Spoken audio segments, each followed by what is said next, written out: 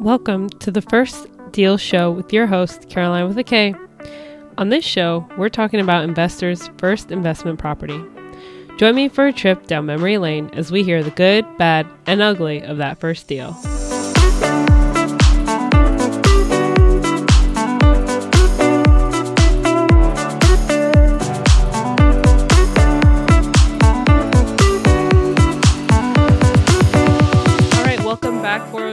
It's your host here, Caroline with a K, and I've got a very special guest, Brock Mogenson, who is head partner and head underwriter at Smart Asset Capital. And so he's come on today to talk to us a little bit about his first deal in real estate. So welcome, Brock. Thanks for having me on. Yeah, for sure. So tell us just a little bit about what you're currently doing, because I know that you transitioned from, buying your first deal, which was a duplex, and now you're doing some big other cool stuff. Yeah, so essentially I'm based in Milwaukee, Wisconsin area, and kind of got into this syndication realm, which is essentially just going out and creating these massive partnerships to buy larger commercial deals. So, they're larger deals, but you're bringing together several partners to go out and buy them. So that's really where I kind of pivoted. I started in the residential space and then pivoted over to this space. And now solely I'm just doing deals in the syndication space. But it's been good. Been investing for about 3 years. In that time, I was able to make it my full-time thing. So it's been awesome. Yeah, that's great.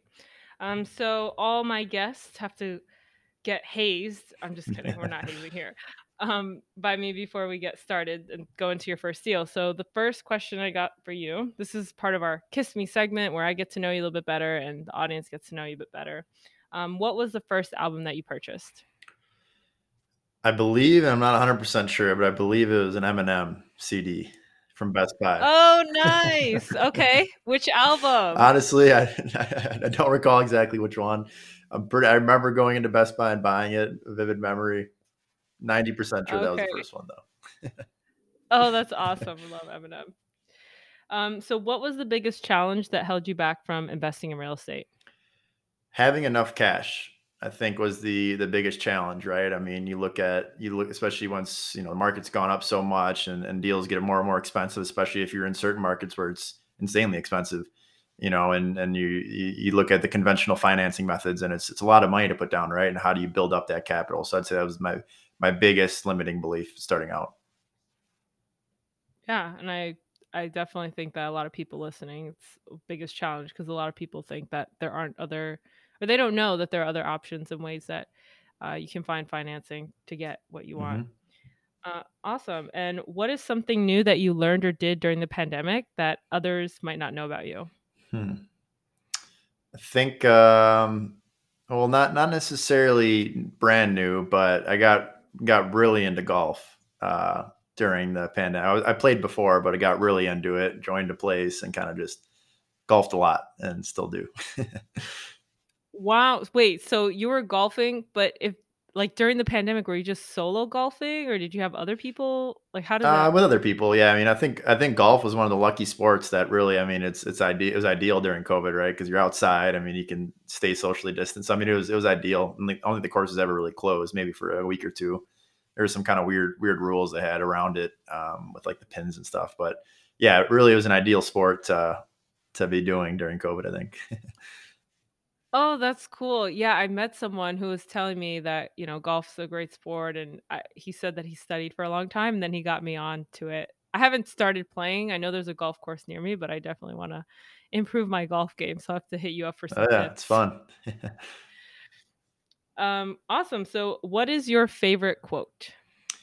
I would say there's a few different ones. I recently listened to a lot of Tillman Fertitta, and one of his quotes is "Be the bull in the room." Hence, kind of, I got this bull picture behind me, and it's I mean, he runs a whole bunch of restaurants, billionaire guy, but it's that quote stuck with me.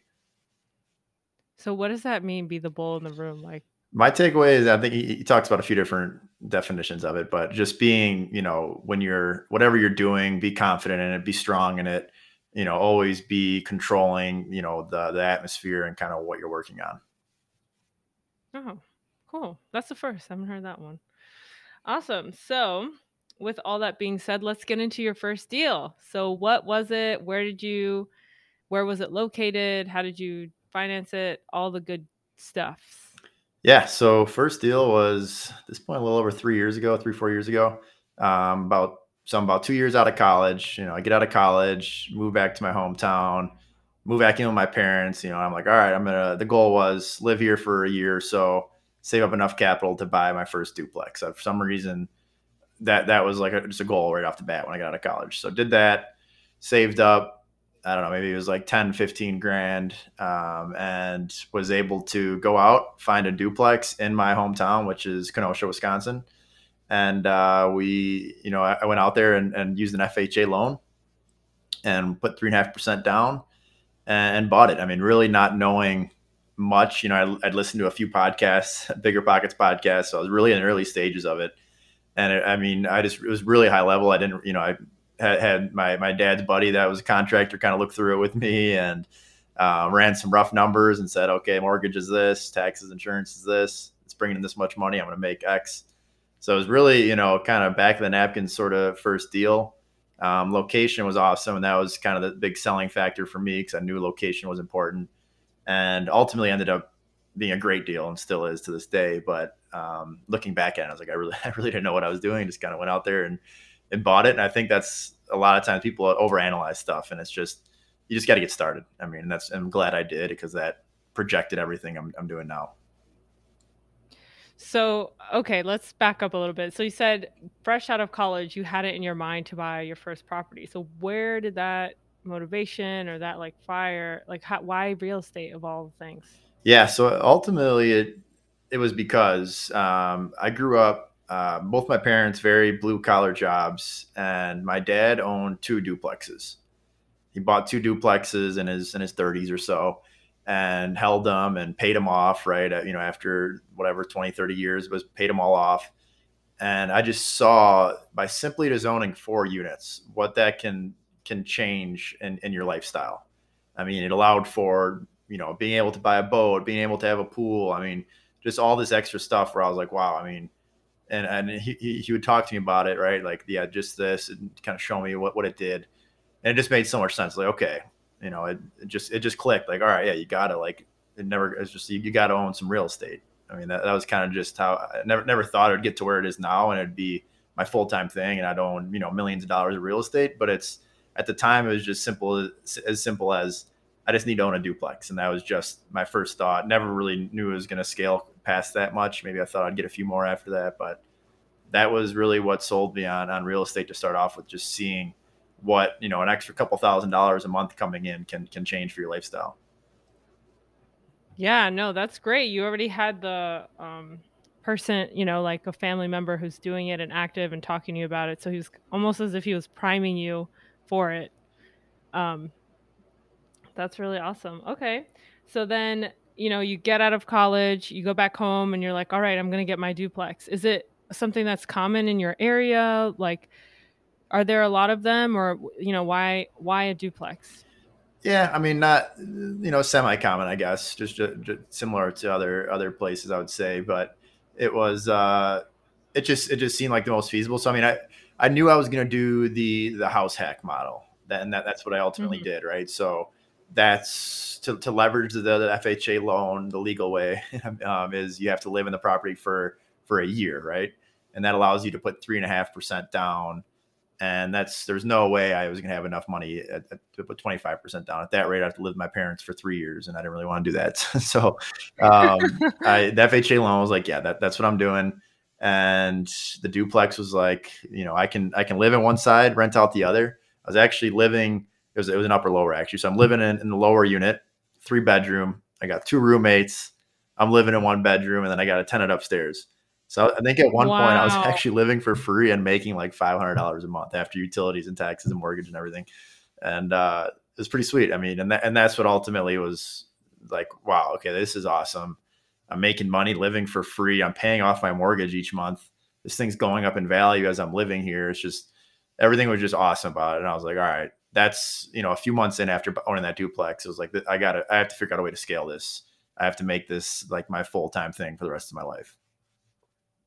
Oh, wow, that's awesome.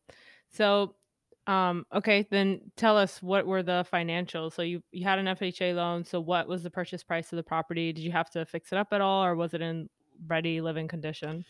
Yeah, so I think it was, and ended up putting a decent amount of money into it. I think I got it for like 170, 170 grand, about that.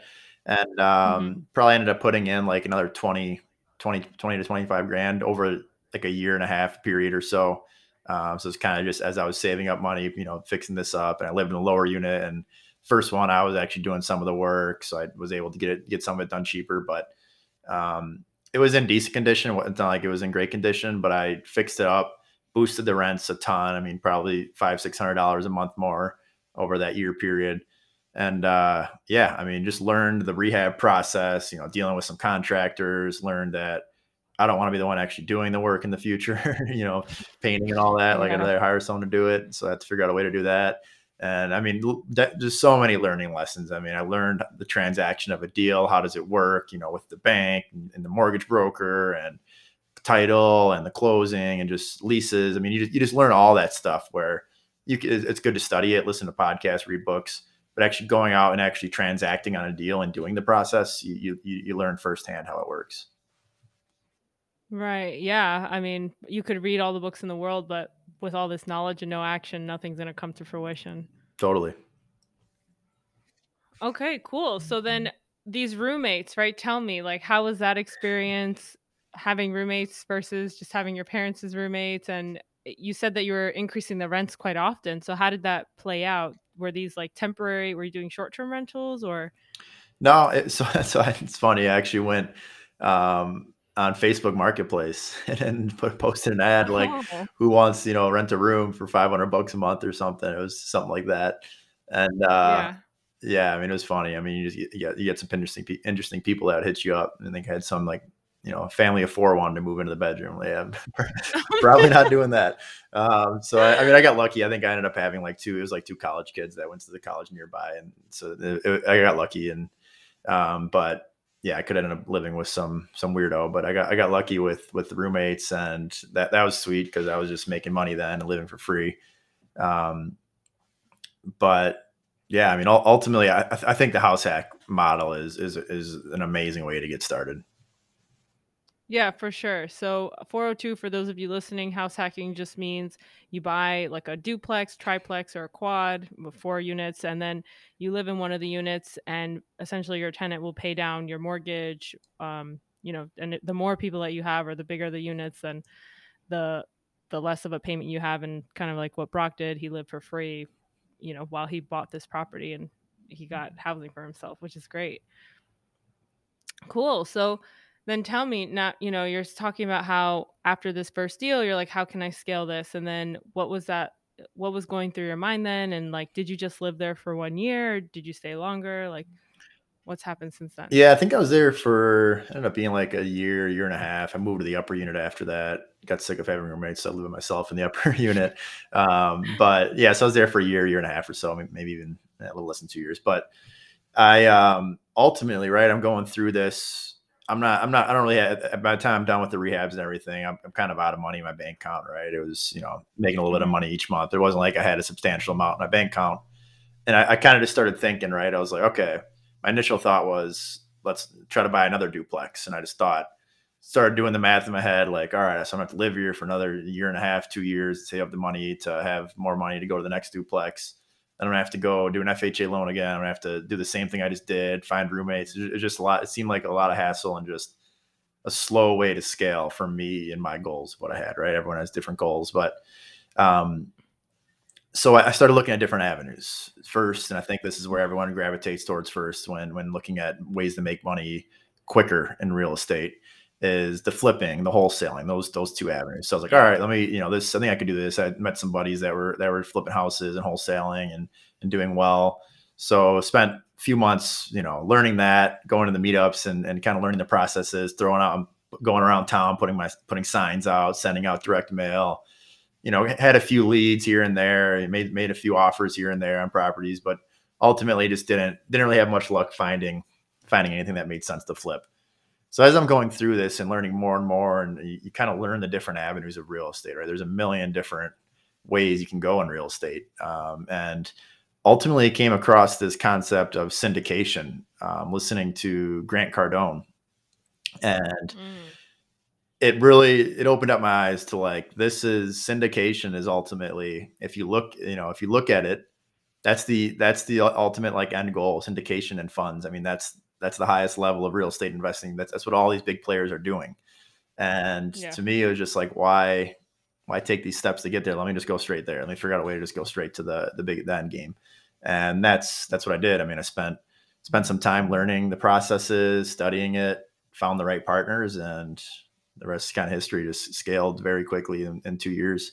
And looking back at it, I mean, I would have scaled much slower if I would have gone the other way. Okay, so Brock, you mentioned, that you're doing all this work, you bought your duplex, and you're doing the numbers in your mind. But were you working at the time? Yes. So still had during that whole process, I'm still have my W-2 corporate job, at a local company where I was working in several different roles throughout my time there. But yeah, so still doing that and doing all this stuff on the side. I actually was doing my MBA at the same time as well. So that was a busy year and a half, very busy. But yeah, so I was there for the first. I left my job like eight months ago or so from today, somewhere Congrats. around there. Thanks. Yeah. So I mean, it was really I think it was about 2.5 years or so where I was doing both. I was working my job and scaling the real estate stuff on the side. And I think ultimately, unless you get really lucky and hit a home run on a deal or something, it's you have to balance both for a while, right? You're not just going to be able to get into real estate and quit your job the next day.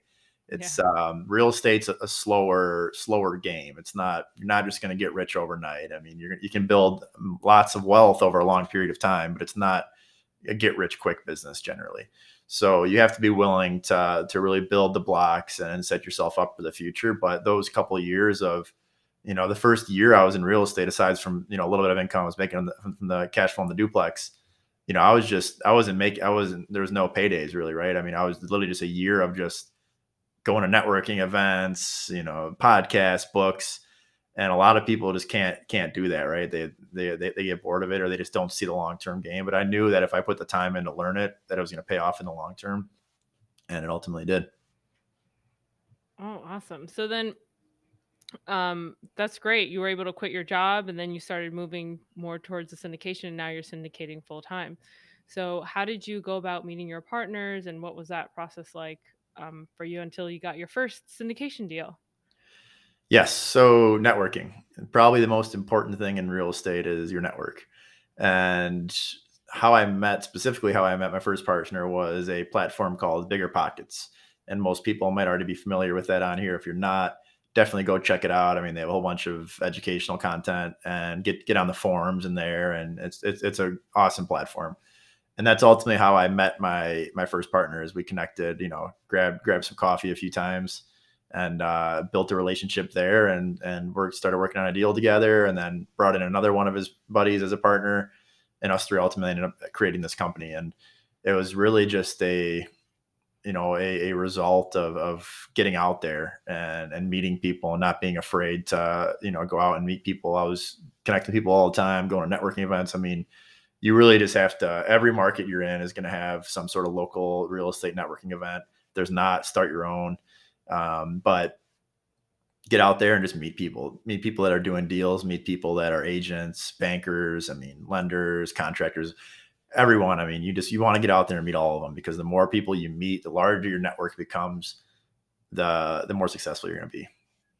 Hmm. So then, you said that you met them on Bigger Pockets. Like, is this someone local to your market, or are these guys like based outside of your market? Local. Yeah. I mean, nearby towns, right? Within an hour or so of where I was living. So pretty local. And then they were looking to do syndication too. Like, are you guys all full time in the company, or? Yes, yeah. So it was an interesting dynamic. I mean, one of the partners already was very successful in real estate. Already had a couple hundred units in his own personal portfolio, and just never like syndicated a deal though. Had done different like joint venture structures, and so us coming in, myself and the other first partner were kind of like, hey, let's do this syndication structure. I mean, it's an awesome way to scale. We can go after these massive deals, and so it helped a lot. I mean, because you can't really just myself. There's no way I could have gone out and syndicated a deal on my own. Like, there's just so much you have to have, to qualify for the loan, to get a multi-million-dollar loan. I mean, you have to have the net worth, you have to have the experience, the liquidity. I had none of that, right? I mean, I had a duplex and probably a couple $1,000s in my bank account. I wasn't going to qualify for whatever, $2.5 million loan. So No, it was, yeah. So you too have to, risky. yeah, exactly. They're not gonna prove that.